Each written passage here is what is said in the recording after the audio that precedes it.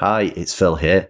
Don't worry, I've not taken over the show for my own ill-gotten gains. I'm just in a little pre-roll message, easy for me to say, about the audio quality on today's episode. We had a few problems, but we persisted with it because the quality of the chat was so good.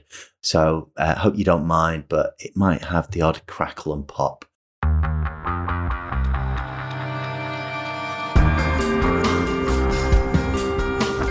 Good morning, guys. Good morning, Codders. How are you doing, Dave? How are you doing, Phil? Doing all right, yeah. All right. We're here again. Right. We have reconvened once more in our ever other week bi-weekly sesh, which is good. Easy for you to say. A bi-weekly sesh. There you go. Do not Google that. Whatever you do, don't Google that. Stick it in ChatGPT. That'll give you a different answer, won't it? Yes, it will be. Yeah, define a bi-weekly sesh. No. Let OpenAI do its magic. Phil, I like it. You've got a mic stand, which is pretty cool. I like proper. You're looking like you technical.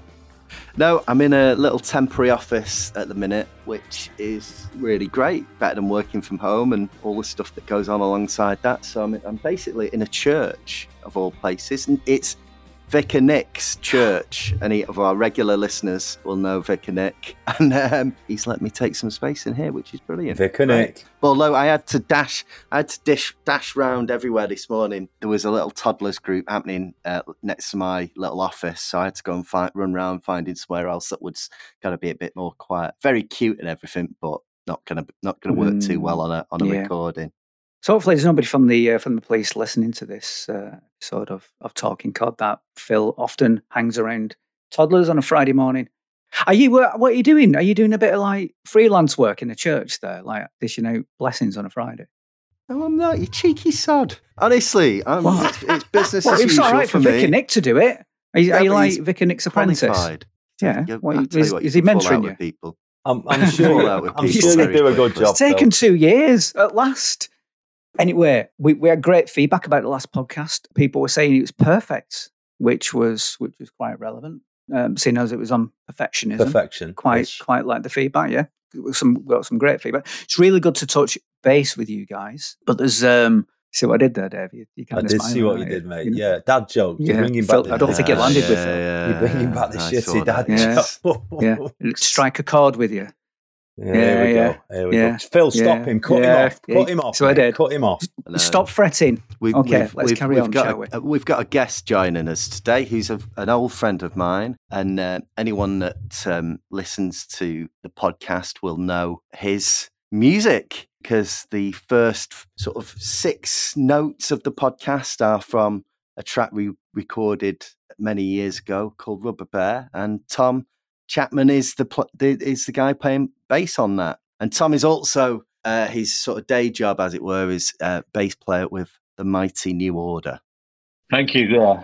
Bosh. Yeah. How good is that? Someone's got to do it. Doom. Nice. Those 6 bars for the Talking Cod podcast. That must be the height of your success. I don't know what 6 bars you're talking about, but I'm sure they are. Yes. Yeah, it's you know the ones. Elements. Elements. Okay. Doom. That one.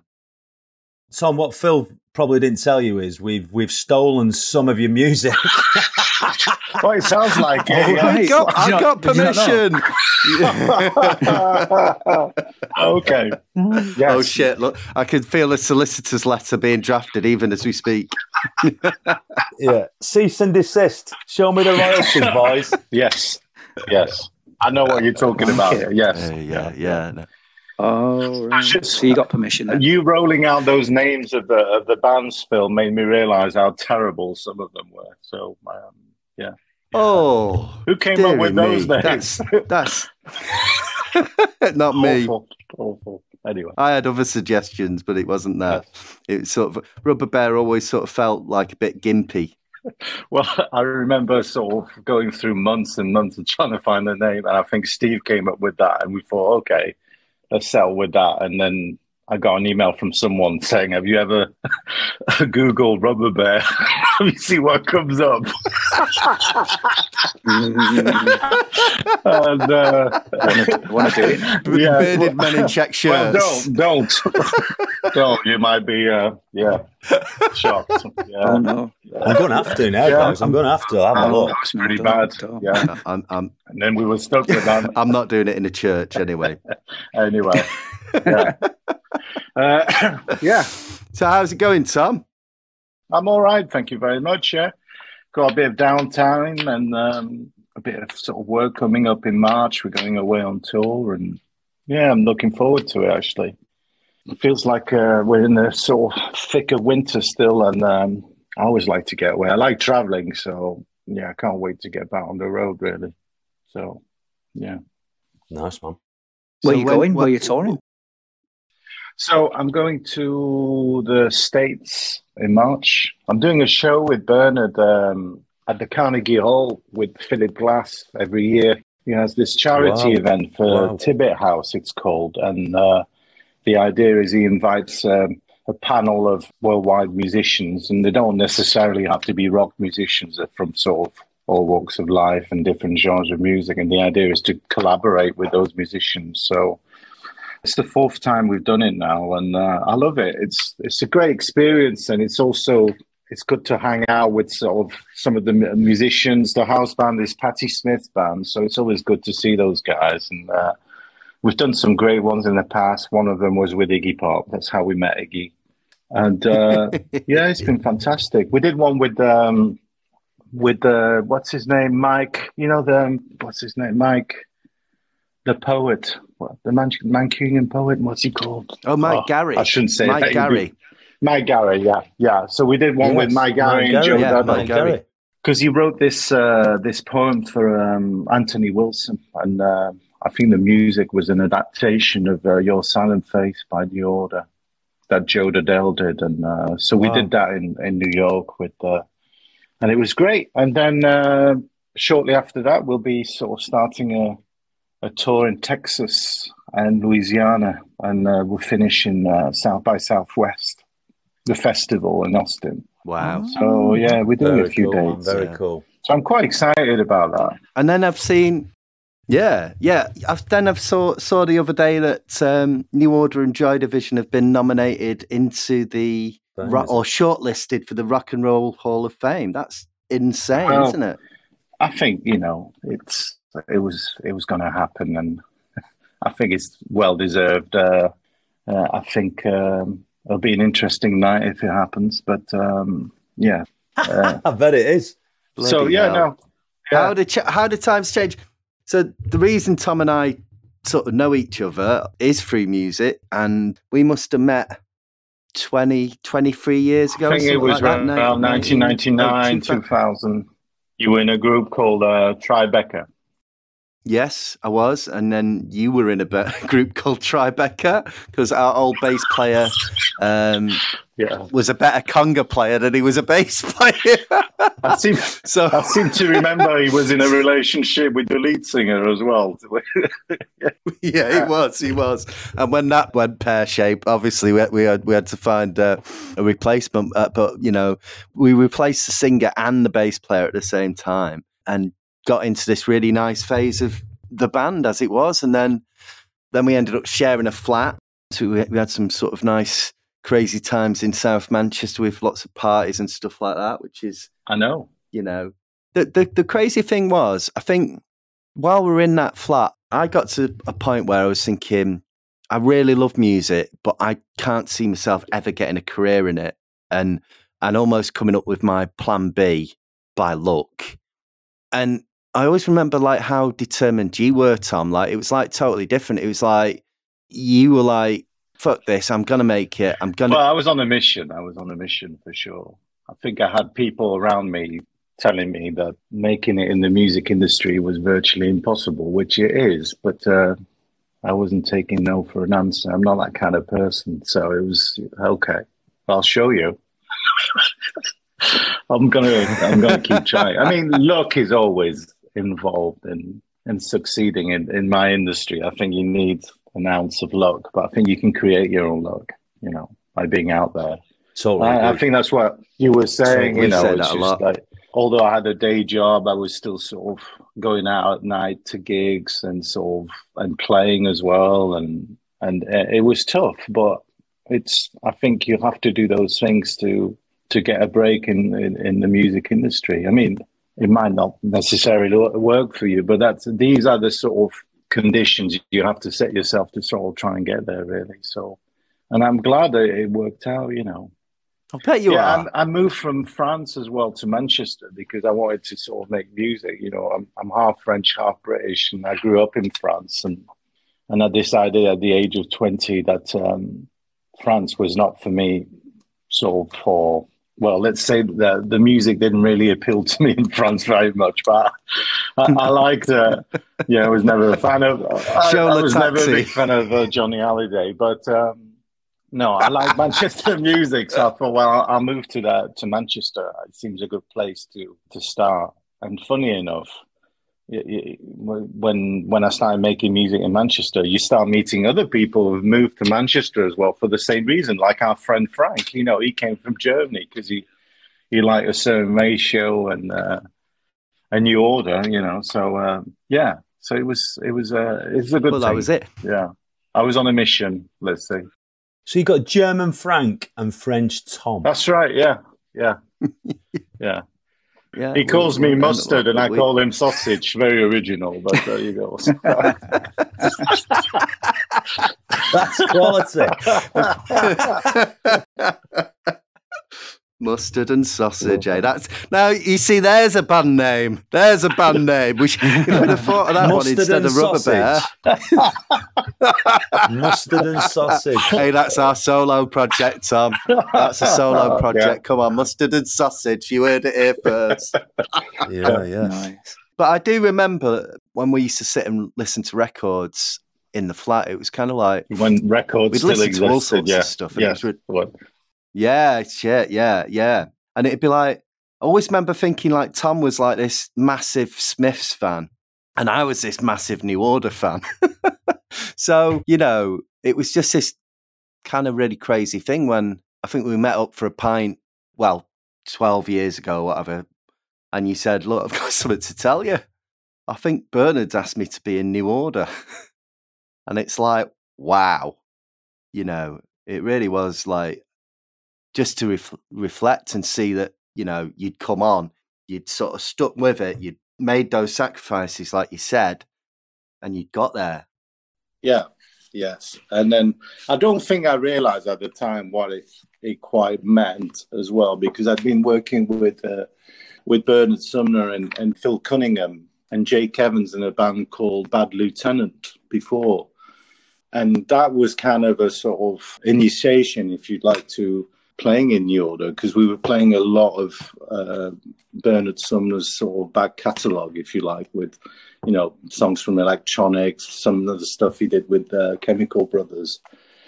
But then, when the transition happened to sort of play with New Order, I didn't quite understand what it meant, really, until we were booked to do a festival in South America, in Brazil. And we flew out there and then we played in front of 30,000 people. And I thought, wow, well, I think this is now going to be very different for me. I think my life's going to change as a musician. It was a big step up, and I thought, well, to be able to experience that, because, before that, I'd only played in clubs pretty much or theatres. It was just, it was a good feeling that I'd achieved something really as a musician, and sort of earned it in some way. The transition, the journey there was difficult, and there was a lot of sacrifices along the way, but it'd been worth it. It was great. It was good, and I'm still sort of here playing with them to this day. And what a ride it's been! It's been fantastic. So yeah. When you did that gig in Brazil, how old were you then?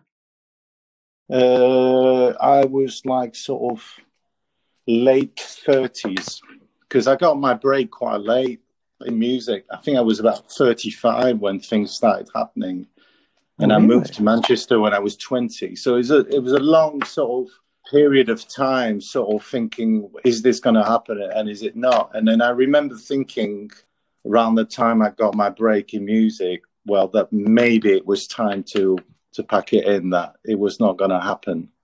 And life is funny like that sometimes, that the less you want things, sometimes the more it happens for you, you know what I mean? Rather than chasing it, it comes to you, you know? Yeah. So, Nice. And then that was that, you know? That. And did you consider quitting music? Yes, I did, yeah. Yeah. Wow. I was thinking, I think, you know, I've tried and it's not really happened. And maybe it's time to think of something else. And I didn't know what that something else was going to be. I still don't, to be honest. It's a good job you got your So break, I just isn't hope it? I stick with music, because that's what I'm good at. So, yeah. But it actually feels good to talk about it. I never really sort of think about it, you know. But talking about it with you guys makes me realise that, you know what? Yeah, I've done all right. It was good. It was a good journey. It was worth it. So, Tom, you mentioned sort of being on that stage in Brazil and realising, bloody hell, life's changing here. yes. How did that like manifest? What you know what I mean? I mean, I suppose what changed for you at that point? Well, I think it's the fact that you realise that you may be, for one, you've got to a level of sort of playing an instrument, shall we say, that is it's like being it's the equivalent. I can only sort of think of it being the equivalent of a Formula One driver. You know, you've made it to the sort of top circuit, and you're playing with the greats. You know, so it was a really good feeling, and also thinking, you know, well, it was worth it. It was worth it. It was all worth it. Mm.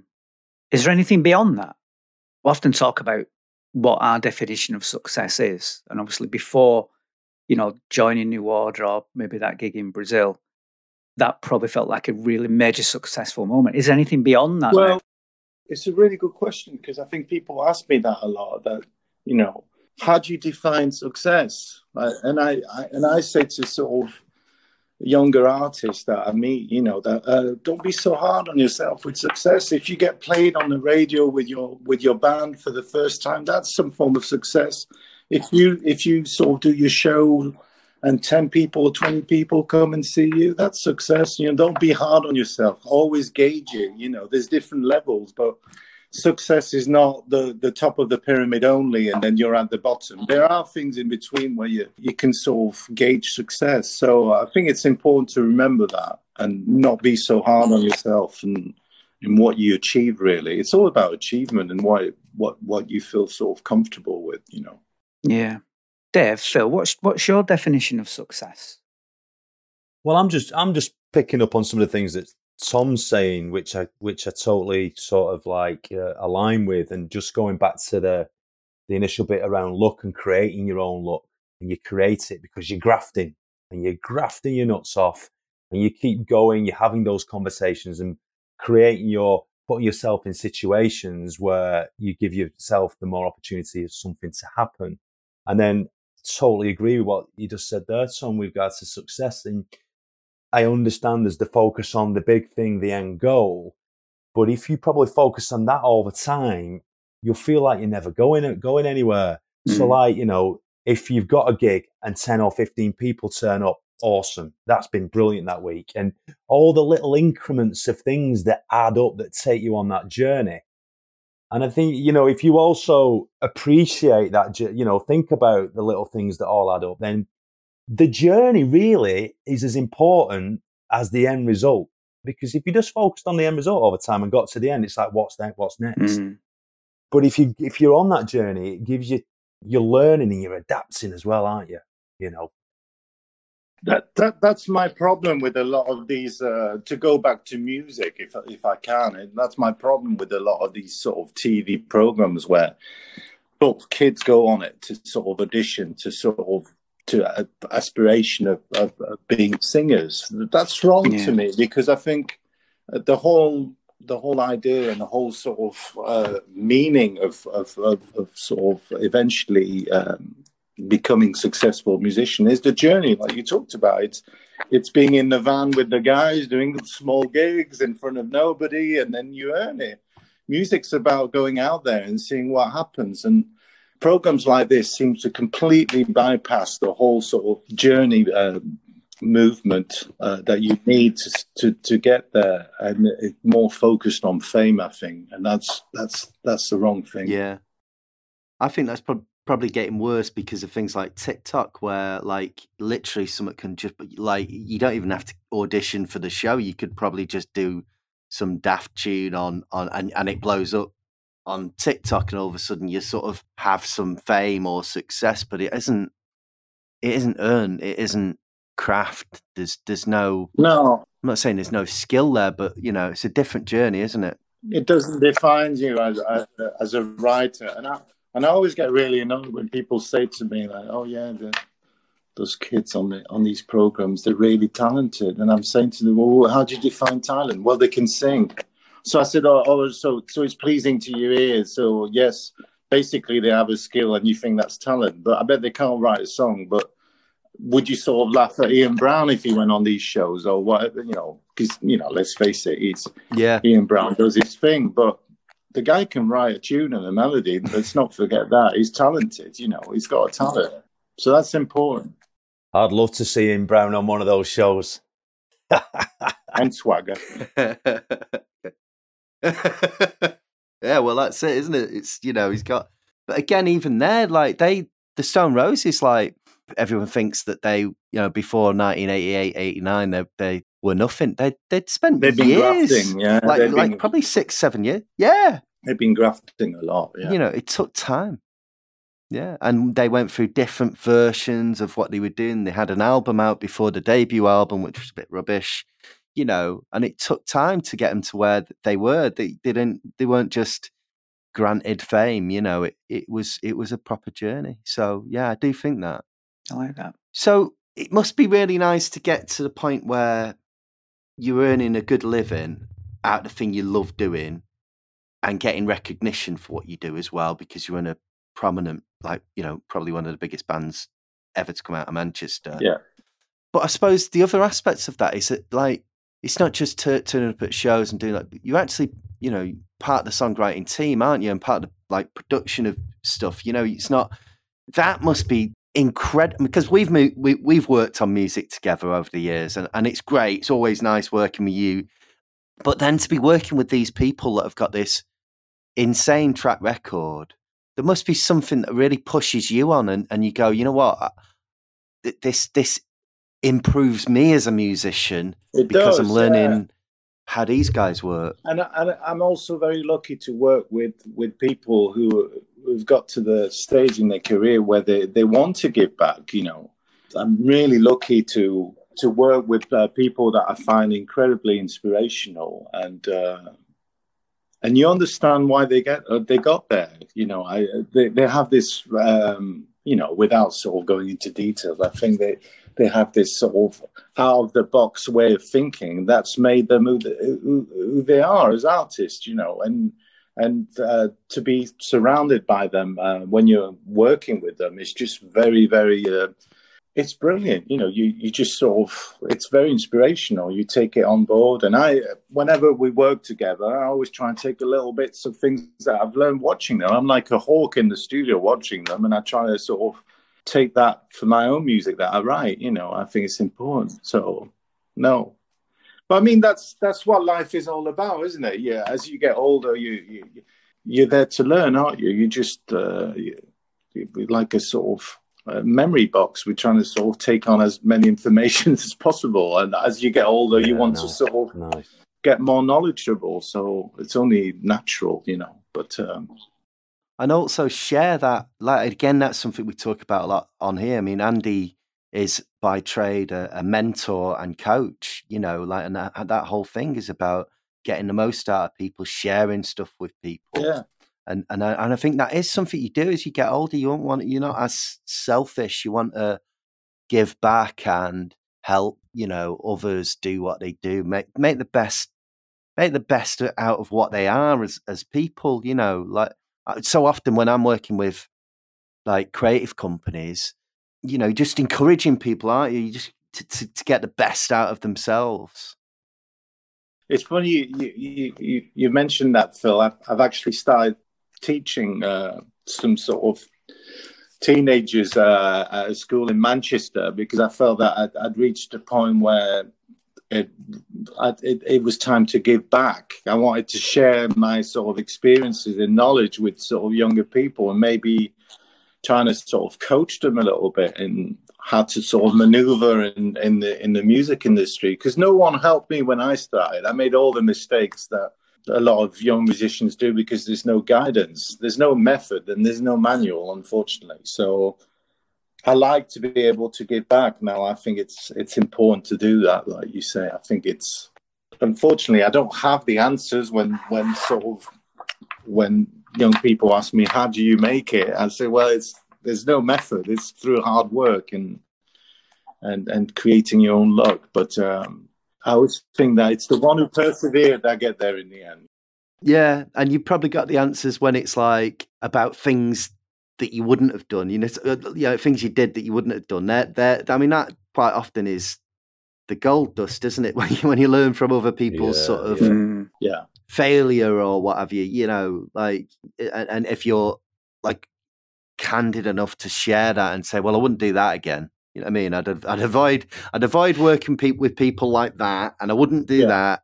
And that stuff's gold, isn't it? But sometimes you've also got to make those mistakes yourself to realize that, to learn, if you know what I mean. Because sometimes it's fine someone telling you, but sometimes it doesn't go in, and you have to experience it and live it and think, okay, well, I won't do that again.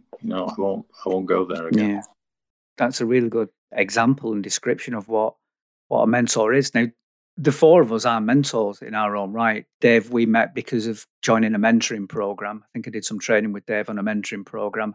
Phil's become a mentor on the same program. And Tom, you're mentoring, younger people as well in who want to get into the sector. But I think you kind of nailed it there, because we'll often get asked questions like, how do you do this and how do you do that? A good mentor for me doesn't tell somebody how to do stuff. They just share with them what they've done. As you say, these are the mistakes I made and these are the things that worked for me. Does that help you? And I think for me, that's what a great mentor does. It doesn't tell somebody what to do. It's your journey, your definition of success, but I can share with you what worked and, maybe accelerate that. Do you enjoy working with younger people? Yes, I do. Yeah. I love their energy. I think that's the thing that I think is really great to work with them. They're full of energy. They're full of beans. They want to do things. They're creating. Their mind is like very sort of expanding with creation and the way they write, because they're all writers, a lot of them. And it's great to listen to their stories and their music. Every week I ask them to play me sort of what they've written, and I love it. I just love sort of interacting with them. I think it's really important, Yeah. And do you learn from them as well? I do, yeah, I do. Especially in the sort of the way they write music, because after a certain time of sort of being a songwriter, you kind of sort of stuck in your ways a little bit, and it's always really refreshing to hear sort of new ways of sort of using technology or arrangements, and I will compliment them as well. I'll always sort of say, "Oh, that's great," or "I've not heard this before. This is really interesting. You're doing the right thing," Yeah. So, no, it's great. I love it. I think it's important to be able to do that. I think I asked the question of all of us, like, what your definition of success is. And I'm sat here making notes, as I always do through each show, about what people said to, how people answer certain questions. I'm already changing my opinion on what success actually is, and a couple of things that have sprung out to me now is, success is the journey that you're on, isn't necessarily what you've actually achieved. And I used to see success as quite a black or white thing. You either achieve what you wanted to achieve or you don't achieve what you wanted to achieve. And what I'm kind of changing my opinion on now is success is also what you've learned from what mistakes you've made or what you've done right or what you've done wrong. And I think that's helping me understand a little bit more about what success is. The more people we ask questions like that, the more we can share them. This does feel like we sat around a pub now, and the thing is missing now is I just need a pint, but it's a bit early on a Friday morning for that. I know. I've probably going back on a detour into music while we're thinking about deeper things, but we can think about deeper things again in a minute. But I guess, like Tom, you're always, because I mean, when I met you, you were in about 4 different bands, and you're always sort of experimenting or developing new stuff with new people. And your current side group is a band called Sea Fever, isn't it? Correct. And Phil from New Order was also in that band. Ewan Grono, I'll name that. Ewan Grono works with Johnny Marr, and Beth Cassidy was in Section 25. There you go. A bit of name dropping. There you go. Why not? Nice. And Elliot It's because Barlow. I was only talking to who was in Rubber Bear. He was, yeah, he was. Live. Anyway, so I suppose the thing I'm sort of, you've got the kind of the bread and butter like gig with New Order, you out touring, recording sometimes, but then with Sea Fever, it's like, it feels like going back to basics in a lot of ways about like, okay, well, And that's the day job. But I'm actually, totally fine with that. I don't even see it as sort of New Order being my day job, and I'm doing it. I'm just a musician. Being a musician is sort of being able to embrace the highs and the lows. Really, that's well. I'm not saying Sea Fever's a low, but it's a different level. It's funny you mentioned that, because we came back from America in October with Phil, having played some big shows with the Pet Shop Boys, the Unity tour that we did with New Order and the Pet Shop Boys.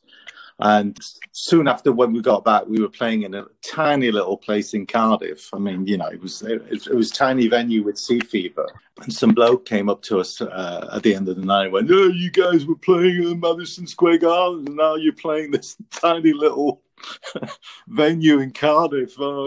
Does it feel like, but I think he was saying in a sort of a way that it was kind of pulling us down a little bit. And we were saying, well, we don't have a problem with that. First of all, a gig's a gig. And then 2, that's what being a musician is all about. So I don't have an ego problem where I can't play in this little venue, because I don't know, that's what being a musician is all about. You get out there and it's a journey again, so, and you build it up and it's fun, so.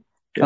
I love that. If I can just ask another question, is again about everyone. It's an observation as well, as much as anything. I was like, you're the first musician of actual proper musicians. I've had mates who've been in bands before, but they weren't right good. They got a proper job after when they realised they needed to grow up and pay bills.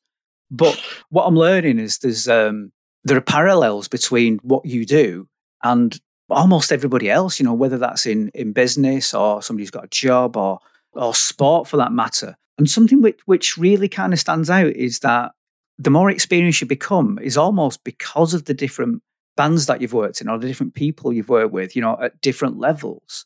And I see this, when people have different jobs and they change careers or they join a new team for the first time and they feel a bit like a fish out of water, but within no time at all, learning stuff from the rest of the team. And I love that phrase that we're greater than the sum of our parts. And it really resonates with me a lot.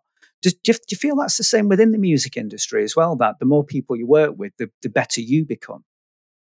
I think so. I think it's sort of really important as a musician to work with other musicians. So again, you can learn from them. I think that's really important to sort of, like any other jobs in life, the more interactions you have with other people, the more you learn. And for me personally, I love that. I just love working with different people and doing different projects and get out there and do as much as I can.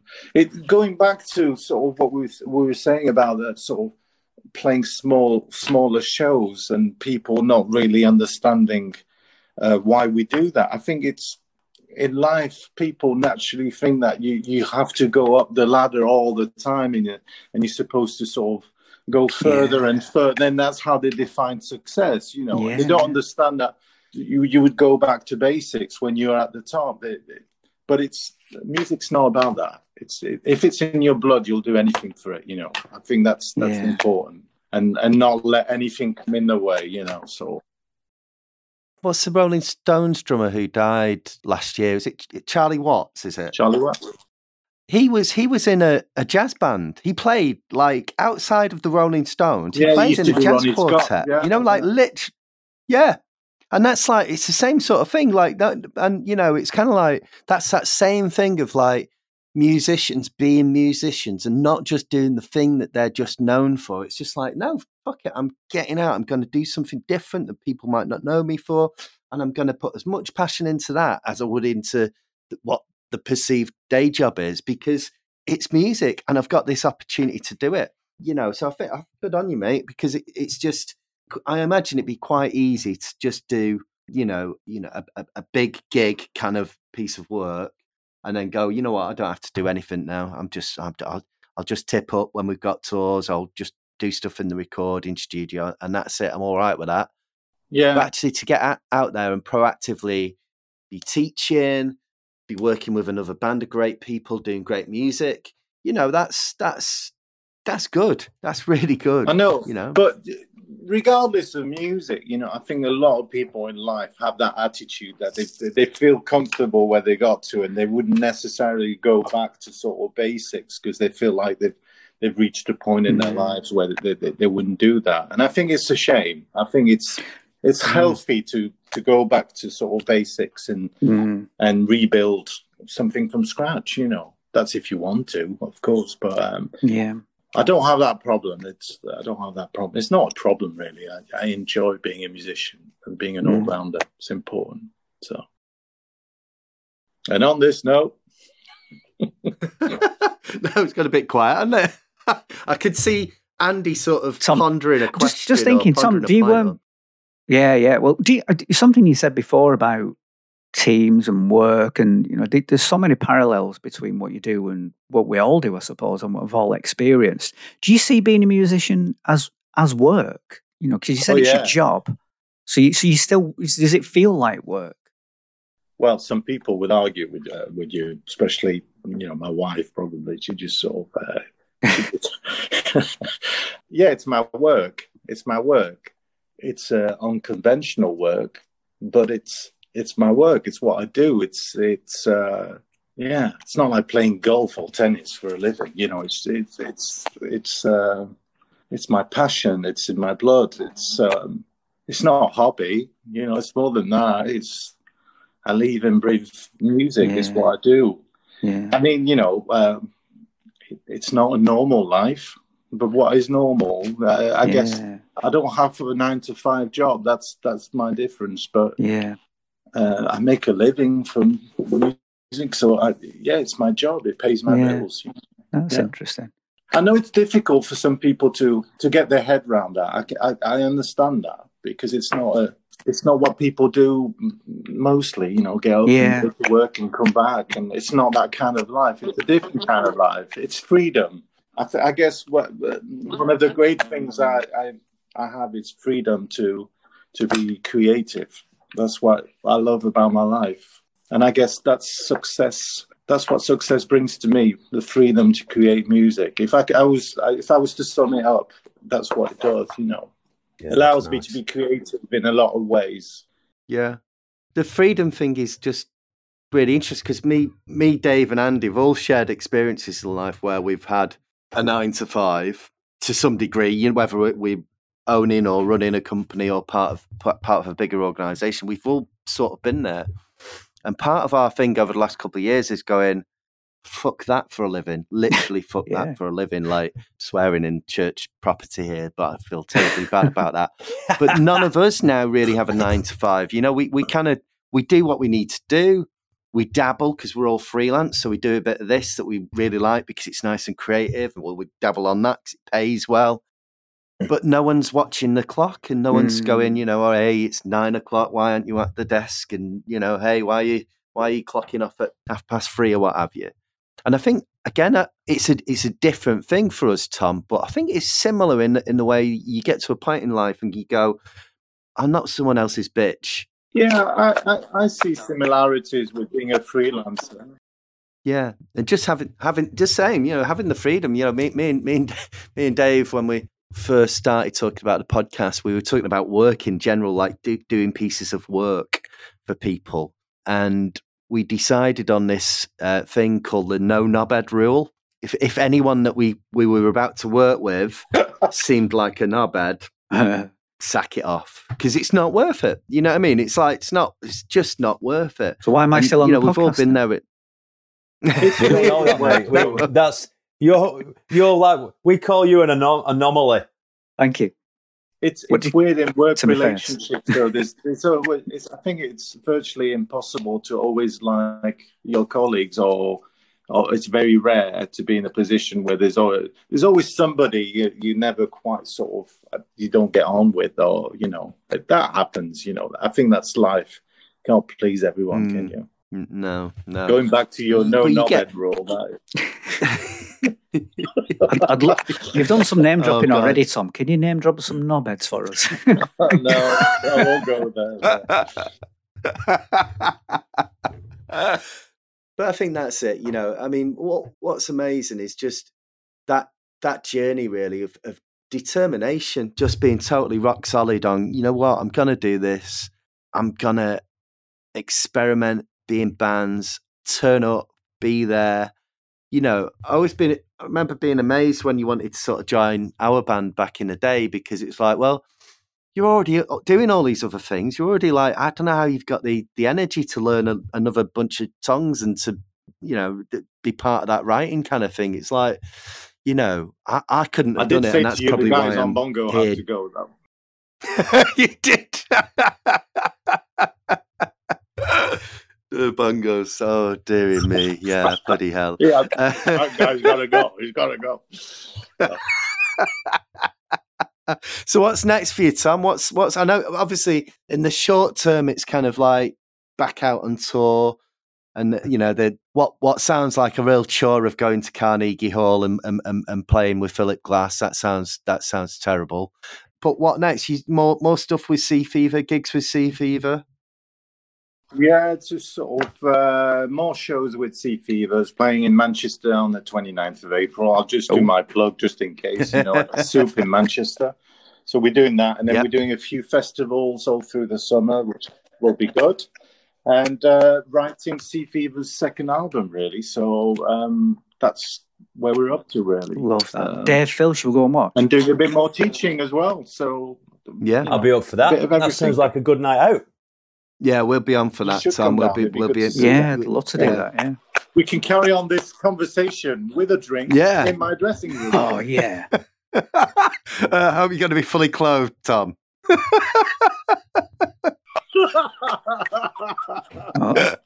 Inside story going on there. No. Just dressing rooms. I'm just thinking. Yeah, let's not go there, because it's not like that, is it? I love that. Awesome. So I'm glad you did the plug, because that's I was going to ask you about that. Yeah, I was going to ask where can people come and watch you? How do we listen to you, etc. Become proper groupies and stuff like that. In terms of listening to Sea Fever, the first album is out on all good music stores as well, isn't it? To stream. Yes. Right, doing that for sure. Dave, I want to ask you a question, because you're really good at summarising stuff, and I've been making some notes throughout this, I must admit. What have you taken from this conversation with Tom? How's Tom mentored you in the last hour? It's been cool, man. It's been really, really, really cool. Love it. Proper love it. I'm transferring the cash as we speak, Dave. Thank you very much. Awesome, mate. Awesome. Tom, it's the Cayman Bank account, the account in the Cayman Islands. I'll meet you out there for a beer when we go and draw it out of the ATM. This show is being sponsored by Cayman Bank International. For me, and we do talk about this quite a bit as well, about how it's all about, the incremental items, all the little things that add up over time, and not necessarily you've got to have an idea what the end goal is, but it's the journey for me. It's the journey, because that's where the enjoyment comes in. That's where you're living your life, aren't you? And if you're doing something that's your craft and you really enjoy, and that happens to be part of your job, I think that's unbelievable. But it's all about the little things that come along the way. Otherwise, you're just focusing on that end goal, which whatever that success is. And everything needs to be really, really linear. We're going from A to Z. But if you celebrating the little bits that go along the way, all the little successes, you learn and you can adapt and you can go left and right and backwards a bit if you need to. But you do, And from what Tom said, back in the day, Tom, what you're saying is, what I'm getting from it is, you knew you had to do it. You knew you had to do it. It was your passion, and you just, and inbuilt in your DNA was just keep going. Jindy sent out that email this week, and I replied to you guys about if there is something in your age now, what could you go back and tell your teenage self? And I'm like, just keep going. And that's what I'm getting from you, Tom. Just keep going. Just keep going. Yeah, I love that. I think what I'd want to add to that, everything you've just said there, I've written down, and absolutely spot on.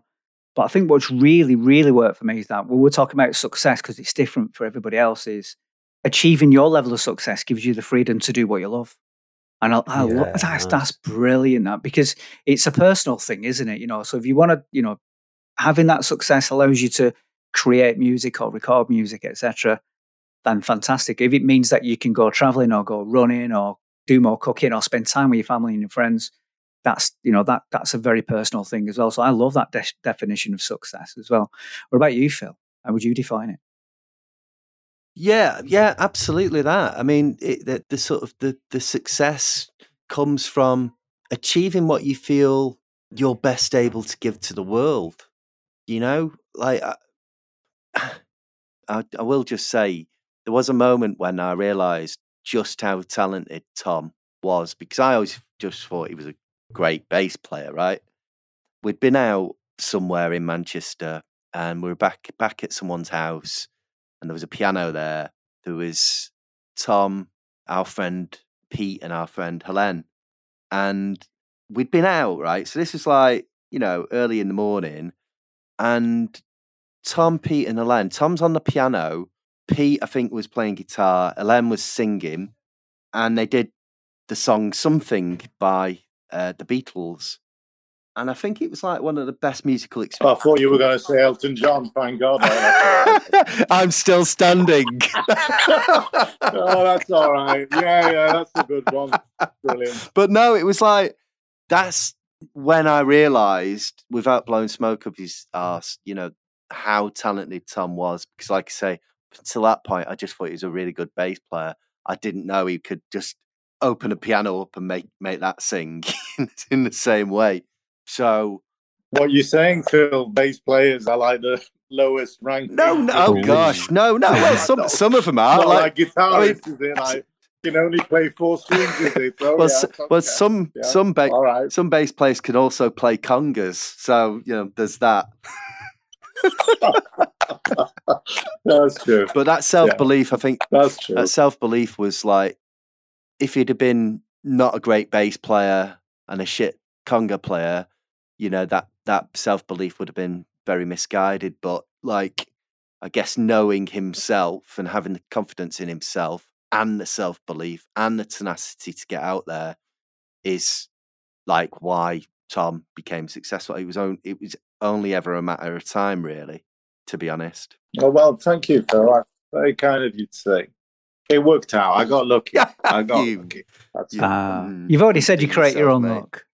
Yes, exactly. Yeah. I got lucky. Yeah. Well, it's been brilliant to have you on. Phil, I just want to say thanks for bringing on another great quality guest. You've raised the bar even further. I don't know how we're going to increase that any further. Dave, you and I need to raise our game a little bit. Before we let you go, Tom, really appreciate you coming on. You're as down to earth as any guest we've had on the show, and I didn't really know what to expect. So I really appreciate you spending this time, because I know you're super busy. Have you enjoyed your time on the podcast? Yeah, I've loved it. It's been really good. It was sold to me as a chat, the equivalent of a chat in the pub, and it was great, very relaxing, and I enjoyed it. It was great. It was great to meet you fellas as well. Yeah. So really appreciate it. Thank you for having me. For having me. Brilliant stuff. Well, thank you very much for joining us. King Cod, do you want to talk us out of the show? Yes, I will talk us out, Andy. Been class, absolutely class. Getting better and better every week. Every week we do this. As usual, guys, for the listener or the listeners now in multiple countries, which is awesome. If you like what you hear, give us a like, give us a comment, give us a share, give us a subscribe. And if you want to get in touch, if you want to come on the show, or you want to suggest any topics or anybody that we should be talking to, drop us an email at talkingpod.com. bosh. Super bosh. I think Tom's now got to pick his bass up and play us out. Doom, doom, doom. Get the And just guitar. as magic. No. I thought you were going to do it Get then. the guitar.